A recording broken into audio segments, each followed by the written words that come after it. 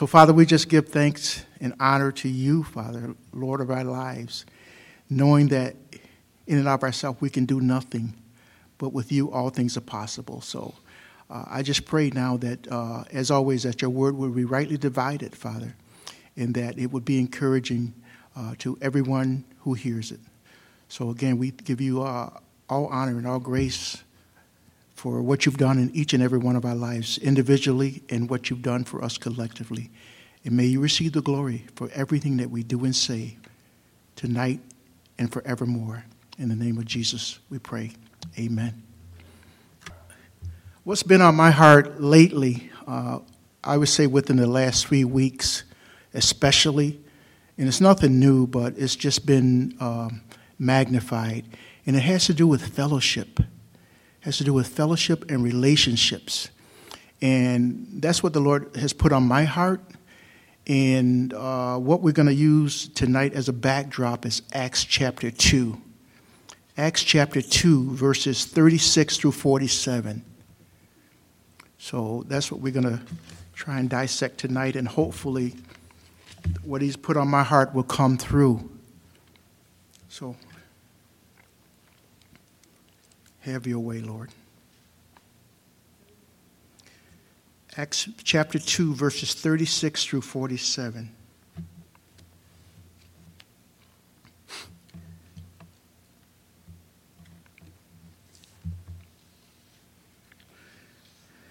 The verse 36 says, "Therefore, let all the house of Israel know assuredly that God has made this Jesus whom you crucified, both Lord and Christ." You say, what's that therefore? And therefore is there because Peter has summarized his sermon with a powerful statement of certainty that the Old Testament prophecies of resurrection and exaltation provide evidence that overwhelmingly points to the crucified Jesus as the Messiah. And as of then and even today, there are some who don't believe that. I like to think that those among us tonight do, but there's certain religious systems that are saying he's not the Messiah. So even though he's proving himself as only God can, they don't want to believe it. They're looking for something else, someone else, and it's not to be. This is Jesus. This is the Messiah, our soon and returning King. And we know that. And Jesus is God as well as the anointed Messiah. And there's no mistaking that. And we can go into the scriptures and prove it over and over again. But if the person or persons is not willing to believe that, then there's nothing we can do about it. But they are out there. And what we're going to talk about tonight is what is our role? What is our responsibility as Christians, those who claim to be Christ followers? What is our responsibility to have a relationship with the living Jesus Christ, and then to have that transfer and have a relationship with our sisters and brothers? And that's what comes down to fellowship. And we're going to talk about those two words especially. And then how do we obtain that? In and of ourselves, we can't. In and of ourselves, we don't even want to. I want to choose the handful of people that I fellowship with. But we're violating the second commandment. Love thy neighbor as thyself. And when we limit ourselves, we're limiting God. We're saying that, and there's some people, they're a load. We got to admit that. Everybody in here knows somebody like that. This person is just a burden, a physical burden, a mental burden. Why should I spend the time fellowshipping or encouraging them? But that's not how the Lord would have it. What if he felt that same way about us? We don't always do the right thing. What if he says, oh, man, that guy's a load today. I'm done with them. So we need to have that same attitude towards our sisters and brothers, especially our Christian sisters and brothers. And sometimes we question if we're Christian. Sometimes we question if they're a Christian. But we can't judge them. We shouldn't judge them. So if the Lord has put it on your heart to reach out to someone, do it. Don't hesitate. Well, I need to pray about it first. If the Lord says do it, then it's already been prayed about. He's already put it out there for you to do that. So when he opens that door, he's just looking for you to just walk in. Do you trust him? Yeah, okay, prove it now. Walk into that door. Walk into that open door. But I need to pray first. Do you trust me as your Lord and Savior? Yes. Then walk in, go in. And there's going to be some trials associated with establishing fellowships, or establishing relationship with some people. But that should not stop us. That shouldn't delay us. Let's go in. Let's go boldly into what the Lord has done for us. Verse 37, now when they heard this, they were cut to the heart and said to Peter and the rest of the apostles, men and brethren, what shall we do? Now, cut in the Greek means pierce or stabbed, and it denotes something that was sudden and unexpected. And in grief, remorse, and intense spiritual conviction, Peter's listeners were stunned by this indictment that they had killed the Messiah. And when we're asked today, who killed Jesus? Who killed the Messiah? We should all raise our hands. I did. Did you really? I wasn't there. He died for your sin and my sin. So he had to die. So can we say we killed him? Essentially, yes. But it had to be. It's a death that he knew that he had to go. He had to make that sacrifice for us, and he did. So it depends on your perspective. Did you kill him? Did I kill him? He died for you, so you decide. You decide how you want to, your perspective, how you want to interpret that. 38, then Peter said to them, repent, and let every one of you be baptized in the name of Jesus Christ for the remission of sins, and you shall receive the gift of the Holy Spirit. Now, repent refers to the change of mind and purpose that turn an individual from sin to God. And when we hear the word repent, we say make a U-turn. We say turn around. But it's not a physical, it's a heart change. It's a heart condition. It's having a heart transplant, having a different heart about who you are, and especially about whose you are. You belong to God. And when you repent, when you say that you're going to repent, that means that you turn from an individual sin. He takes away that individual sin and brings us to himself. That's where we want to be. This is more than fearing the consequences of God's judgment. This is evil sin, and it must be forsaken, and the person and work of Christ totally and singularly embraced. We have to embrace the change. We can't say, okay, as a New Year's resolution, I vow to be a better person. That's nonsense. We don't need the calendar to turn before our hearts are turned. We can say, we're going to do this now. I'm making a commitment as of this moment that I will serve the Lord with all my strength, all my heart, all my might. And it has nothing to do with, well, I'll start tomorrow. If you really have a true heart, if you're sincere in that thinking, then your heart changes immediately. There is no time to wait. We're almost home, folks. So you're not guaranteed that he's not going to be back before you get to your neighbor, your friend, your family, your parents. No guarantees. So when you say that I'm ready to repent, instantaneously is the only way to approach that. We must truly repent to experience true conversion. Truly. You can't, there's no faking. There's no faking. Well, he seems to be a good person sometimes. Well, if you say sometimes, then he's really not a good person. There is no part-time good person. There is no sometimes good person. Either you're good or you're not. It's a definite yes or definite no. And then again, that word good, what does that mean? You decide. You determine what that means in you. But it must be true repentance in order to receive true conversion. It must be true. It must be real. And the word baptize in verse 38, it means to be dipped or immersed in water. And baptism identifies Christ's death, burial, and resurrection. Baptism does not save you. Baptism does not mean that, okay, that's it, I'm in, I'm a child of God. Anybody can be baptized. And the way that we're asked biblically to look at it is it's an outer expression to others to encourage them by the fact that you're making this commitment. And when we do that, we have to make sure that when we come up, we are indeed a new creature, a new creation, because they're going to see your life before they hear your words. We can talk about it. Great lip service, we're good at it. Are you living it? Are you living it? Are what you're telling them and what they see, do they match? And a lot of times they do not.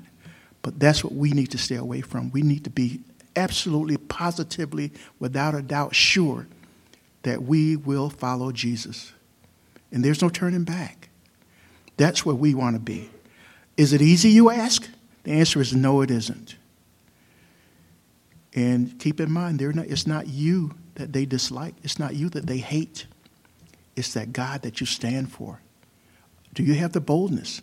Has the Holy Spirit imputed enough into you where you're going to take a stand for Christ no matter what? Are you strong enough in your faith to know that you can weather any storm? Are you one of those people that think that you can experience the times on the mountain without going through the valley? That's a fallacy, folks. How do you get to the top of the mountain without going through the valley at the bottom of the mountain? The times that are not so good, the times that are challenging, the time that challenge our very soul, everything that we stand for. And most of the time what happens is we end up reverting back to the natural person, or essentially the old man or the old woman. This is how we get through it. Okay, if you do this to me, then I'm going to do this to you. That's not the heart of God. Are you going to live out the heart of God, or are you just going to talk about it? Let them see our lives. Let them see that we're sincere, without wax, that we really are sincere about what we're doing, what we're saying. Let them see Jesus in you. We must be aware that baptism does not produce forgiveness and cleansing from sin. There's a misnomer about what baptism is and what it does. Oh, I've been washed clean. Baptism only affects the external. Your heart is really not immersed unless it's done through the Holy Spirit. So let's make a conscious effort to live it out. Verse 39, for the promises to you and your children and to all who are far off, as many as the Lord our God will call. And the Gentiles were the ones who were far off, who will also share in the blessings of salvation. We're talking about the Gentiles now. And we can't give it. We can't share it. Salvation is ultimately from the Lord. That's the only way we're going to obtain that. It has to be. Are you praying? Are you praying for that? Are you praying? Are you open to receive when he's ready to impute into you what it takes to be separate? Separate from mom and dad and those uncles and aunts that aren't in your best interest. Are you ready for that? Are you ready to say that I don't want to be conformed to the world? I want to be transformed by Lord and Savior. Are you ready for that? And mean it. You got to mean it. It's got to be a condition of the heart. And just to say these things and just have them be temporary, that's all vanity, folks. All vanity. And with many other words, verse 40, and with many other words, he testified and exhorted them, saying, be saved from this perverse generation. And I know that all of us are aware of the perverse generation that surrounds us even today. Everybody in this room experiences it. It doesn't mean you have to watch the news. All you got to do is go out of the house. In some cases, that you don't even have to go that far. But that perverse generation is among us, and they're making laws and rules and regulations that they're going to demand that we adhere to. Are we ready to take a stand for what we truly believe in? Are you ready? And it's going to come down to you as an individual, because group mentality usually turns into mob mentality, and you end up compromising. Well, everybody else is buying into this nonsense, so I guess I should too. Or I'm just doing it to keep the peace. So I have to ask you the question, whose peace are you keeping? Is there peace in your heart? Well, no, but at least I don't have to suffer the wrath of my friends. Are they truly your friends, Job?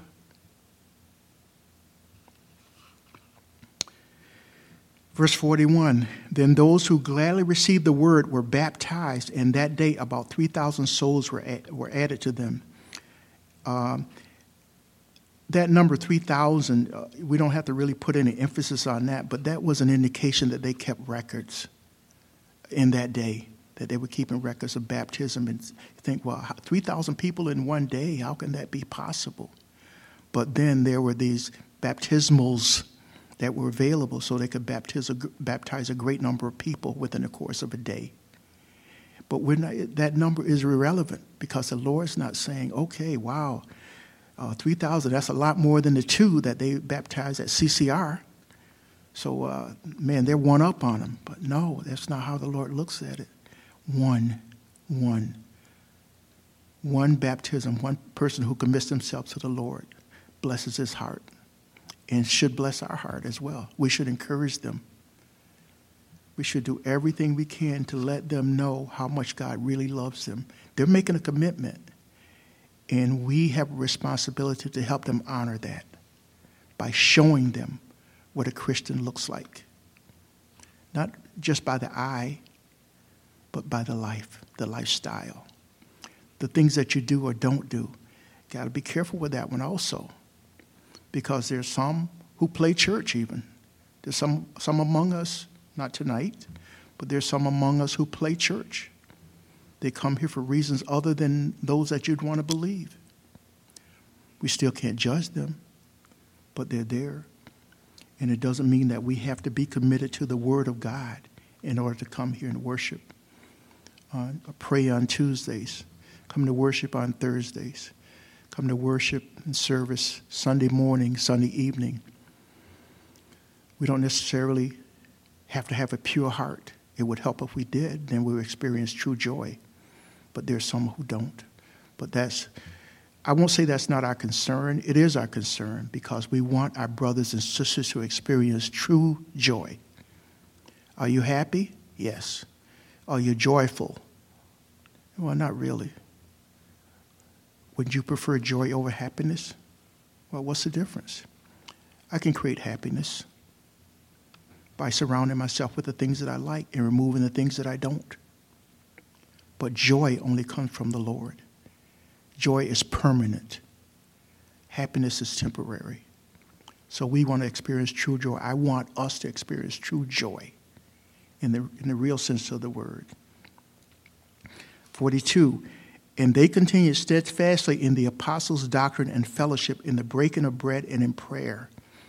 Among many factors that were present in the earliest days of the church were the following: fellowship, prayer, preaching, doctrine, divine illumination, baptism, the Lord's Supper, miracles, and joy. And as we go through these next few verses, I'm going to try and touch on, maybe not all, but most of those. The foundational content for the believer's spiritual growth and maturity was the Scripture. That's it. It's not based on anything else. It's not based on how many times you go to church or whether you're part of the worship team. It's not based on the fact that, well, I do sound, so, I must be spiritual. And we have evidence. Nothing personal. And in maturity, we need growth. We need spiritual growth and maturity. And God's revealed truth, which the apostles received and taught faithfully. We need to be faithful with God's word. We need to make sure that we study to show ourselves approved. There's some who come here and everywhere who depend on obtaining God's word through osmosis. The word says study to show yourself approved. The word says be Berean-like in your studies, in your reading, in your prayer. Be Berean-like, digging in. I don't want to trust that the priest is going to give me the straight skinny. I don't want to trust that. I want to know. I want to read and I want to ask questions so I can know for myself. I don't want to trust that our pastor is going to rightly divide the word. We like to trust our pastor, but the word tells us otherwise. Study to show yourself approved.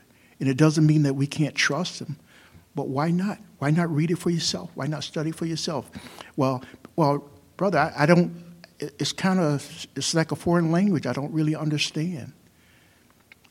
But he sent us a Holy Spirit to come alongside us and help.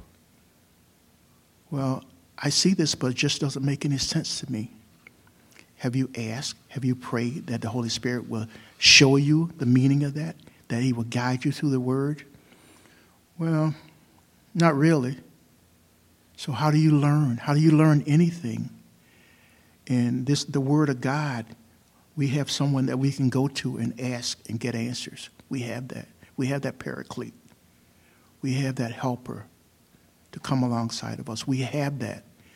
It's yours. It's personal. It can be private. It can be anything you want. It's encouraging. So ask, pray for it if you don't understand. And with our pastors, our church leaders, we can inquire. Could you help me?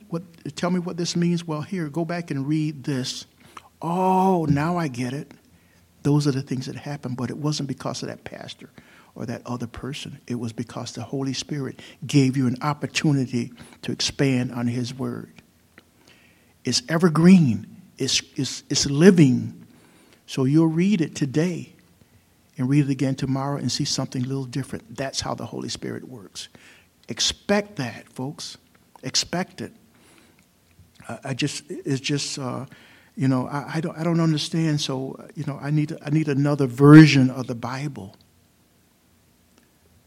It's not going to work for you.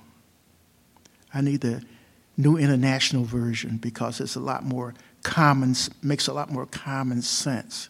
Common sense is not common. Ask the Lord, help me with the version that's in my hand.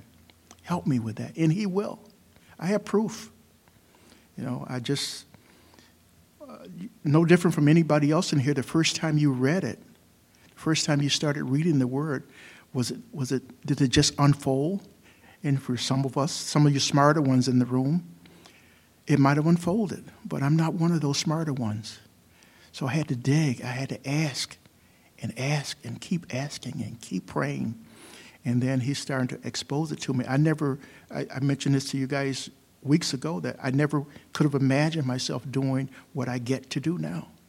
And I'm just glad that I get these opportunities because it just blesses my heart when I can come in and I can just share with my sisters and my brothers what the Lord has showed me. And that's really what it's about.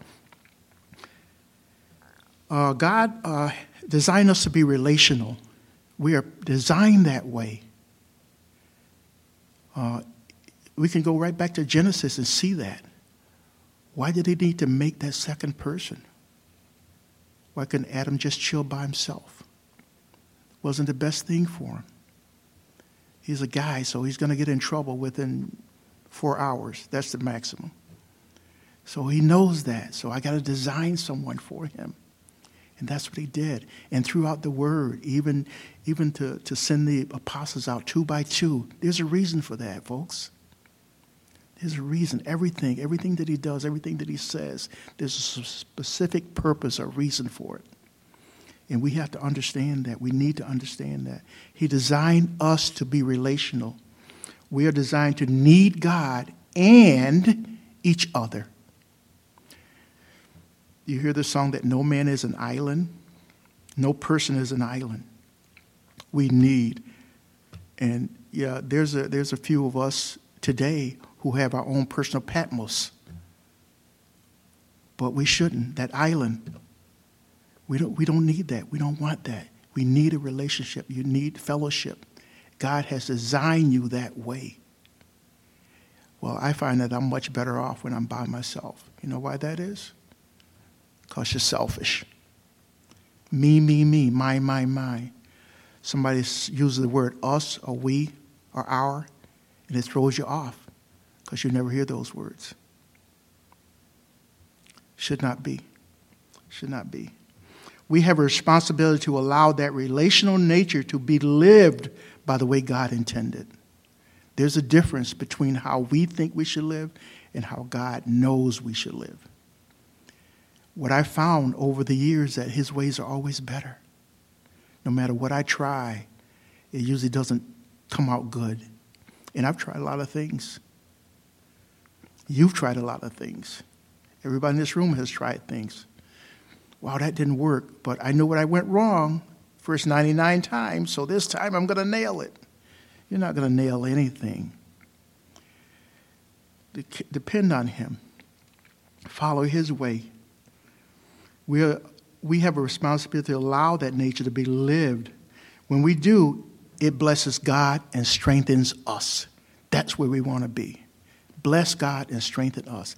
And as a result of his blessing, we get strengthened. Now we have the boldness to minister his word to anyone. We're not intimidated by those lions. We're not intimidated by those giants in the land because the Lord has us covered. And the thing is, no matter where you are, no matter what you're going through, he can point you to an area of the Bible that is a mirror of where you are and what you're going through. I don't care what it is. As it says in Ecclesiastes, nothing new under the sun. We're not inventing anything. We're not inventing loneliness. We're not inventing hardships. We're not inventing heartbreaks. We're not inventing separation from someone that we love. He's shown us all of that. He's shown us our resistance to go out. He's shown us in Moses, who made excuses for not following what he said. He's shown us in Jonah, who was reluctant to follow what the Lord had asked him to do or where he asked him to go. They had excuses even then. No different from us. But we view those people. We view Moses. We view Peter. We view David. We view Jonah. Wow. That guy's, I can't believe that he's resisting what the Lord's asked him to do. I challenge you to look in the mirror. You'll see a person doing the same thing. Guaranteed. That's just how it is, folks. Fellowship is partnership or sharing because Christians become partners with Jesus Christ and other believers. That's where we want to be. We want to be in fellowship with Jesus Christ.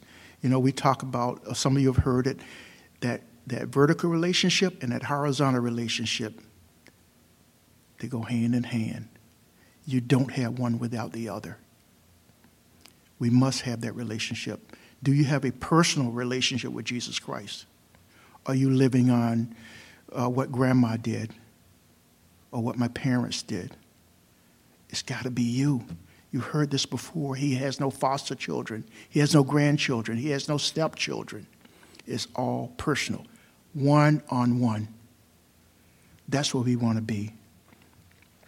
It is our spiritual duty to stimulate one another to righteousness and obedience. Those are two words that we struggle with, especially obedience. Obedience. So we want to be like Mrs. Sinatra said, I did it my way. No. How's that working for you?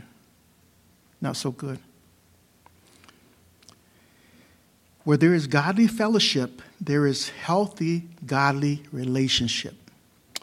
When I see this and say this, I just think of how we, in this body, and it's nothing new. It's not just for this particular faith body of faith. It's humankind and how we seek out certain people, how we gravitate towards certain people that we like, and how we abhor the ones that we don't. And I think of the analogy of fellowshipping with a group, and there's somebody in there who just, they just rub you the wrong way. And so you end up separating yourself from him or her. That will be akin to someone coming into your doctor, your nurse.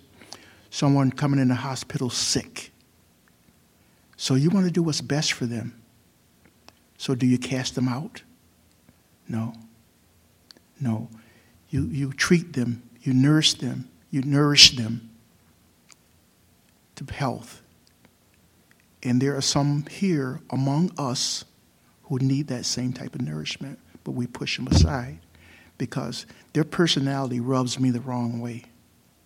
Have you considered looking at that the other way? So you don't push them away. I repeated this several times, and it bears repeating again. The church is the only army that shoots its wounded. And that's pretty sad. These are the people that we should want to bring in and nurse them back to good health. But we don't, because their personality doesn't match mine. Shouldn't be. Shouldn't be. A reference to, in verse 42, it references the breaking of bread. And it's a reference to the Lord's table of communion, which is mandatory. Man, I don't like to use that word, but I feel I must. It's mandatory for all Christians to observe. And this is, if I were to say this in a certain venue or a certain crowd, I'm going to get some objection to that. And I expect it. Mandatory to observe communion. And you might ask, why would someone have a problem with that? And I know for a fact there are people in this very body who won't do communion. You may not know them, but I do. They won't do communion. You ask, why wouldn't they? Because they don't feel it's necessary. It's just something that you do just out of tradition. Not so. Communion, or the Lord's table, is mandatory for all Christians to observe.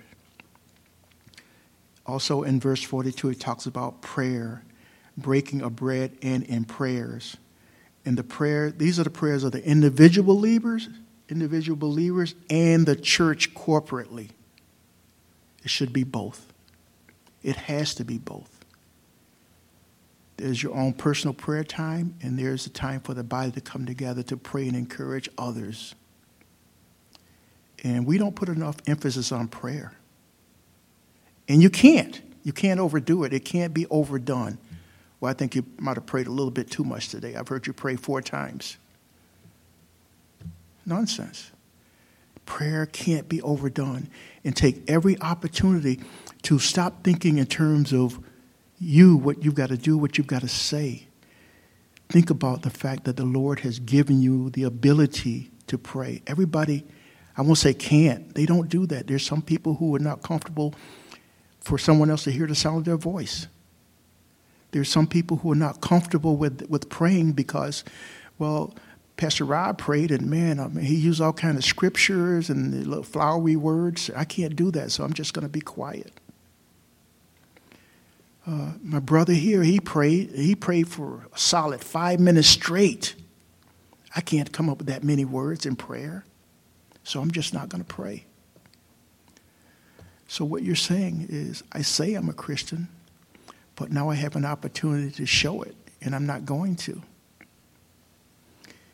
This is why we're in some of the situations we are today, because we are passive.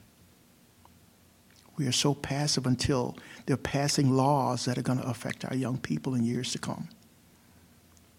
We're passive, and now they're going to push all this agenda on us. We're passive, so they're going to create ways of scamming us, and some of us won't be able to figure out that we're being scammed until it's too late. Let's be bold in our faith. Let's let the Lord just take hold of our lives and just use us up. Verse 43, then fear came upon every soul, and many wonders and signs were done through the apostles. This is one of the things that I see today when we talk about signs and wonders, or wonders and signs. How, Lord, if you're real, show me a sign. Don't you think he's showing you a sign already? Don't you think the fact that he controls your very breath, that's pretty serious stuff. So what are you saying, that I can't breathe without him? Yeah, that's what I'm saying. That's what I'm saying for those of you who have been ill with whatever. What happened there? So you're well. Now you're back to work. You're back to whatever you do. That's not a sign. That's not a wonder. How'd that happen? Well, I took some Mother's Little Helper, and I'm good to go. Folks, what does it say? You can do nothing. You can be nothing without me. We need to understand that and know that this is not of us. This is not something that you did or didn't do that helped you. The ability to perform miracles was limited to the apostles and their close colleagues. Are there signs and wonders today? It's not a rhetorical question. Are there signs and wonders today? You tell me. I say yes. What say you? Are there? Verse 44, now all who believed were together and had all things in common. They held their own possessions lightly, ready to use them at any moment for someone else as needs arose. Is that us? Is that us? Are we willing to share our possessions? Are we keeping a light touch on the things of the world? Well, these are my 4 cars, and I'm not sharing with anybody. Yeah, I do have a mansion with 18 rooms, but that's just for me and my wife and the kids. I'm not sharing with anybody. That's not a light touch. Oh, yeah, we got cabinets full of groceries. Oh, you guys don't have anything? Oh, well, tough. Is that you?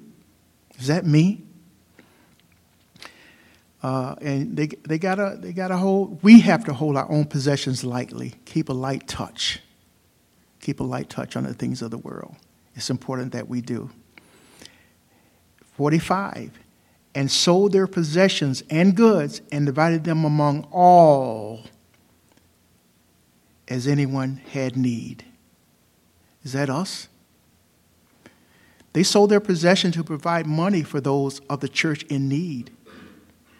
We must be givers, but not just givers of stuff, not just givers of things, but givers of things from the heart. Givers from the heart. What's the motive? I'll share with you, but it's going to cost you. That's not the right heart. God says, to whom much is given, much is required. So he's giving you abundance of whatever that is. Are you willing to share? And I say the majority of us are not. We're just not good at that. Mine. We hoard it. We rather hoard it than share it. Now, don't misunderstand that these people, it wasn't like this co-op. They didn't all live together. But when they got together, they shared. They shared what they had with each other. From whom according to his ability, to whom according to their need. That's the attitude we want to have. I got more. I have an abundance of this. I'm willing to share without a motive. Without a motive. Bartering, that's not the same. I'll give you this if you give me that. That's a totally different heart. I just want to give you. I just want to bless you. And in 1 Corinthians, it says, the things that love does, it does from the heart. The things that love refrains from doing, also from the heart. So it's a condition of the heart, whether you give or you don't. That's where it comes from. And we know what Jeremiah says about the heart. Heart of man is deceitfully wicked. Who can know it? You don't even know what you're capable of. You don't even know what, if that person came to you asking for the old proverbial cup of sugar, are you willing to share? Freely. Yeah, here you are. I only got 2 cups left, but I'm willing to give you one of them. That's the heart. That's the heart of God. That's where we want to be. Again, folks, it's not easy because in and of ourselves, we're very selfish. We've earned this 2 cups of sugar, and we're not going to just give it away freely. If you want a cup of sugar from me, you got to give me something. Let's not be that way. Don't be concerned about receiving. And there's a twofold blessing from giving. One is the internal blessing. We begin to get value out of seeing someone else's life change for the better. And externally, God blesses our giving heart and actions in a providential way that we are not even looking for, according to Matthew 6:33. I will pour you out a blessing. This is not the verse from Matthew, but I will pour you out a blessing that you don't have enough room to receive. That's where we want to be. That's what we want in life. Proverbs 11:25 says, a generous person will prosper. He who refreshes others will himself be blessed. But when we're doing that, we're keeping this the earth is the Lord and everything in it. But when we hoard this with a closed fist, nothing gets in, nothing gets out. How do you get blessed with that closed fist? When you're serving the Lord, when you're worshiping the Lord, are you doing this? Or are you doing this? I'm yours, Lord. So everything's open to him, because anything that you've obtained, no matter about the self-made people out there, the self-made woman, the self-made man, you have not attained anything. Everything that you have, including your children, is on loan from God.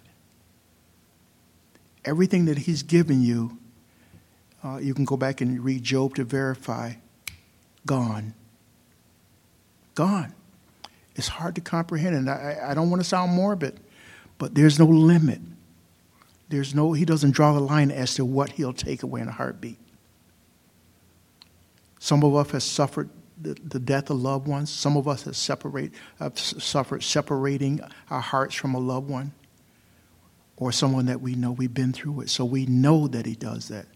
It's not to punish us. Just make you realize that he has a plan that is much better than what we have. Much better. That's what he wants us to see. Verse 46, so continuing daily with one accord in the temple and breaking bread from house to house, they ate their food with gladness and simplicity of heart.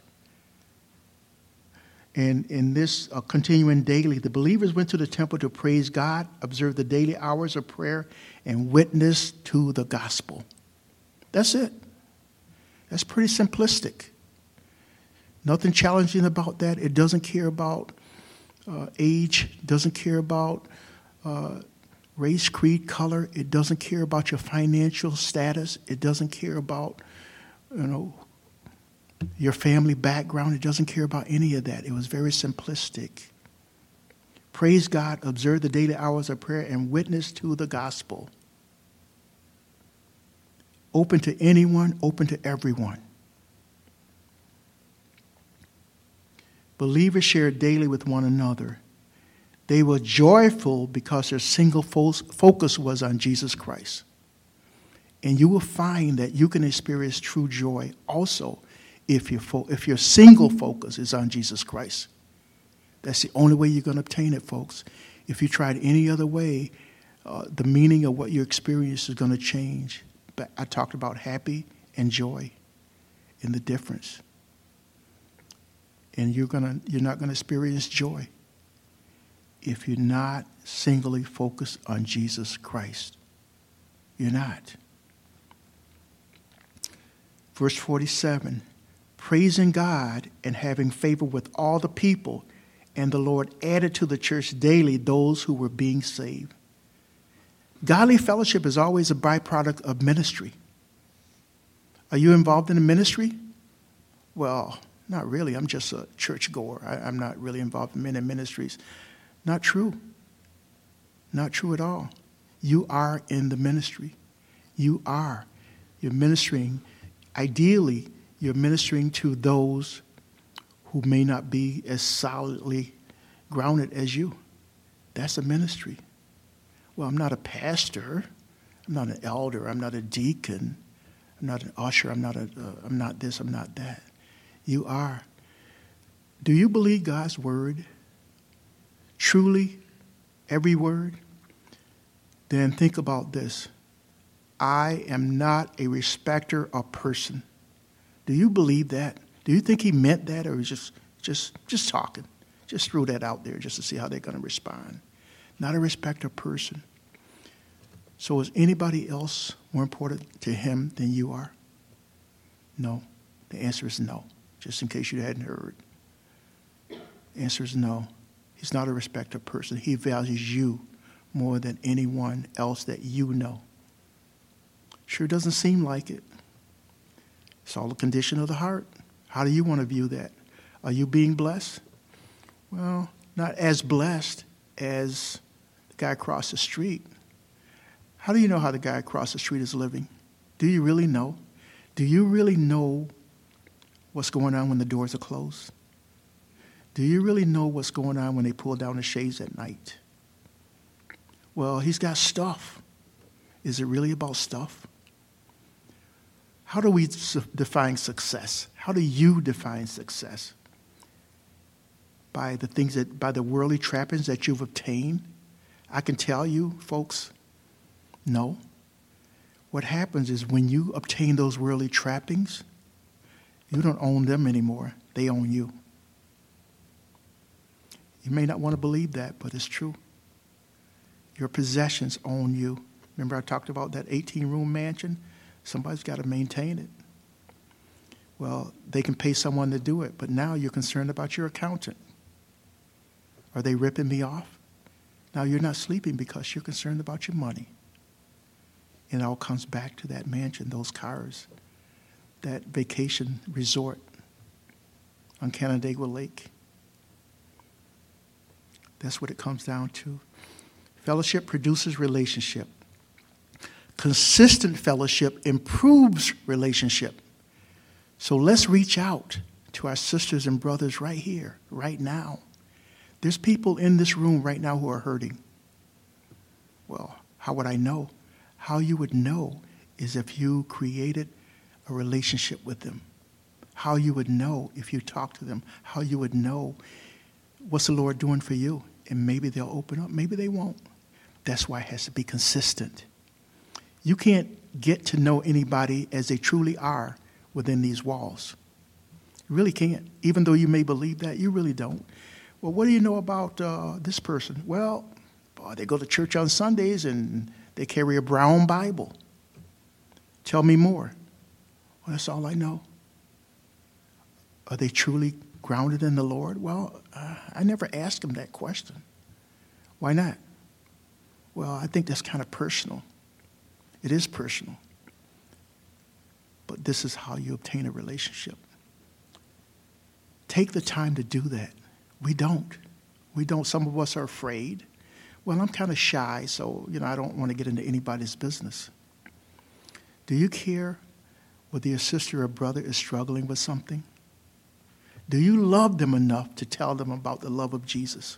Well, I'm sure they already know that. How do you know that they know? Well, they go to church, and the pastor talks about it all the time, how God loves us. You've heard things that you don't believe. How do you know that they believe that? Do you know for sure that that person sitting next to you has a personal relationship with Jesus Christ? Start off by asking. See what they say. And once they start to open up, let them know that you're totally interested in their life. You want to share the love, this love that you know that you've experienced. You want to share it with them. You want to open up to them. You want to know where their heart is. That's what the Lord would have us to do. And it's not about being nosy, getting into people's business. If you have something that you love and you adore, that grandchild, let me show you these pictures of my granddaughter. You want people to know. You want to show them. You want to share with them. Because I love and adore this child.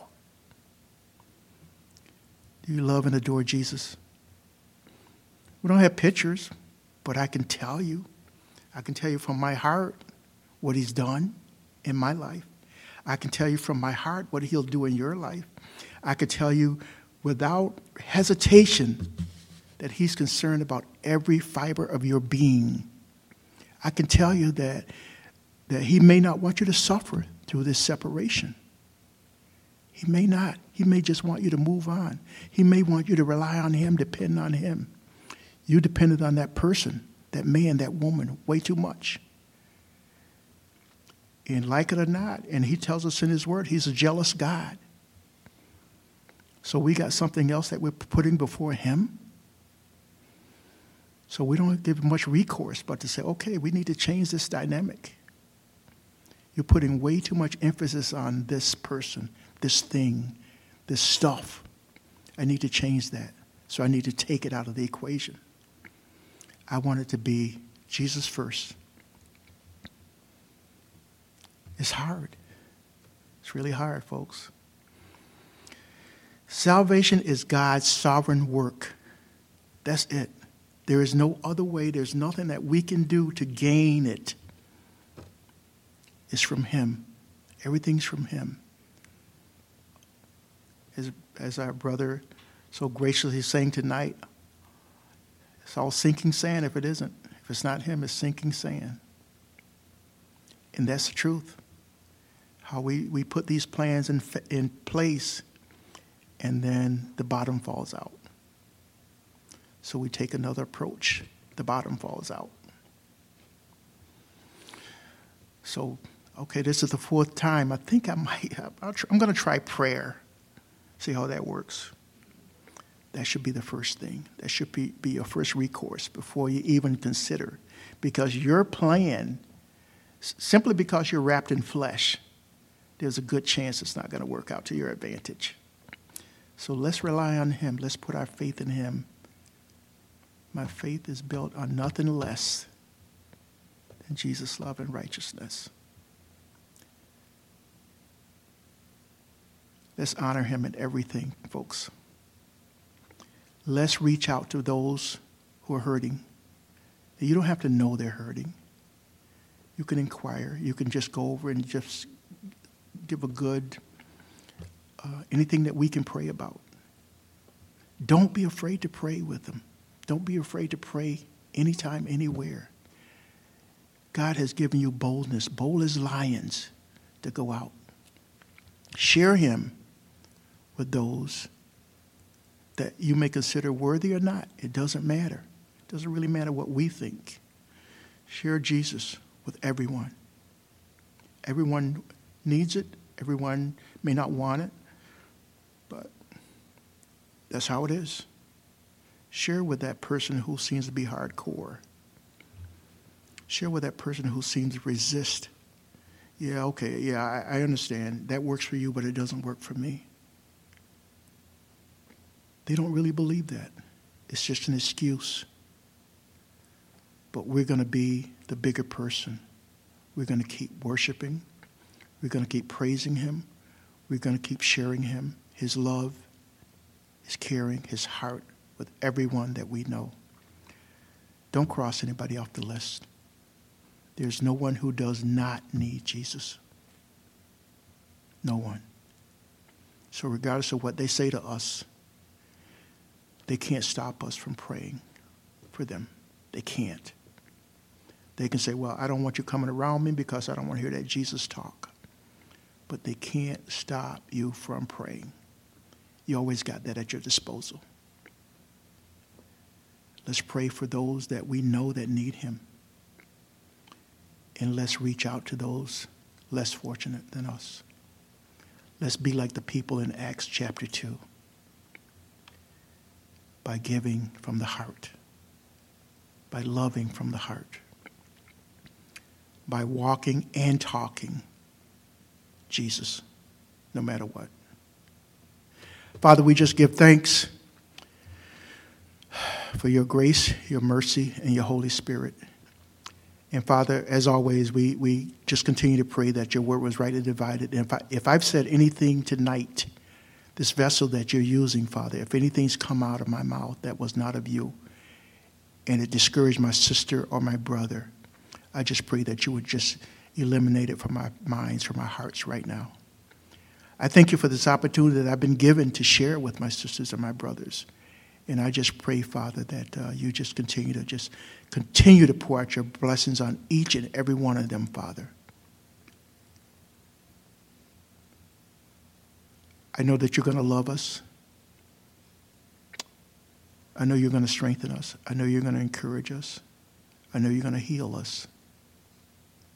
But I pray we never take it for granted. What a loving God we serve. So, Lord, as we make our way home, I pray that you would give us safe traveling mercies, and that you would, as you leave here with us, Father, that you would also be the same God that's waiting to receive us at home. Have your way in this place tonight, tomorrow, and forevermore. In the name of Jesus, our soon returning King, we pray. Amen, amen, and amen. God bless you guys. Thank you.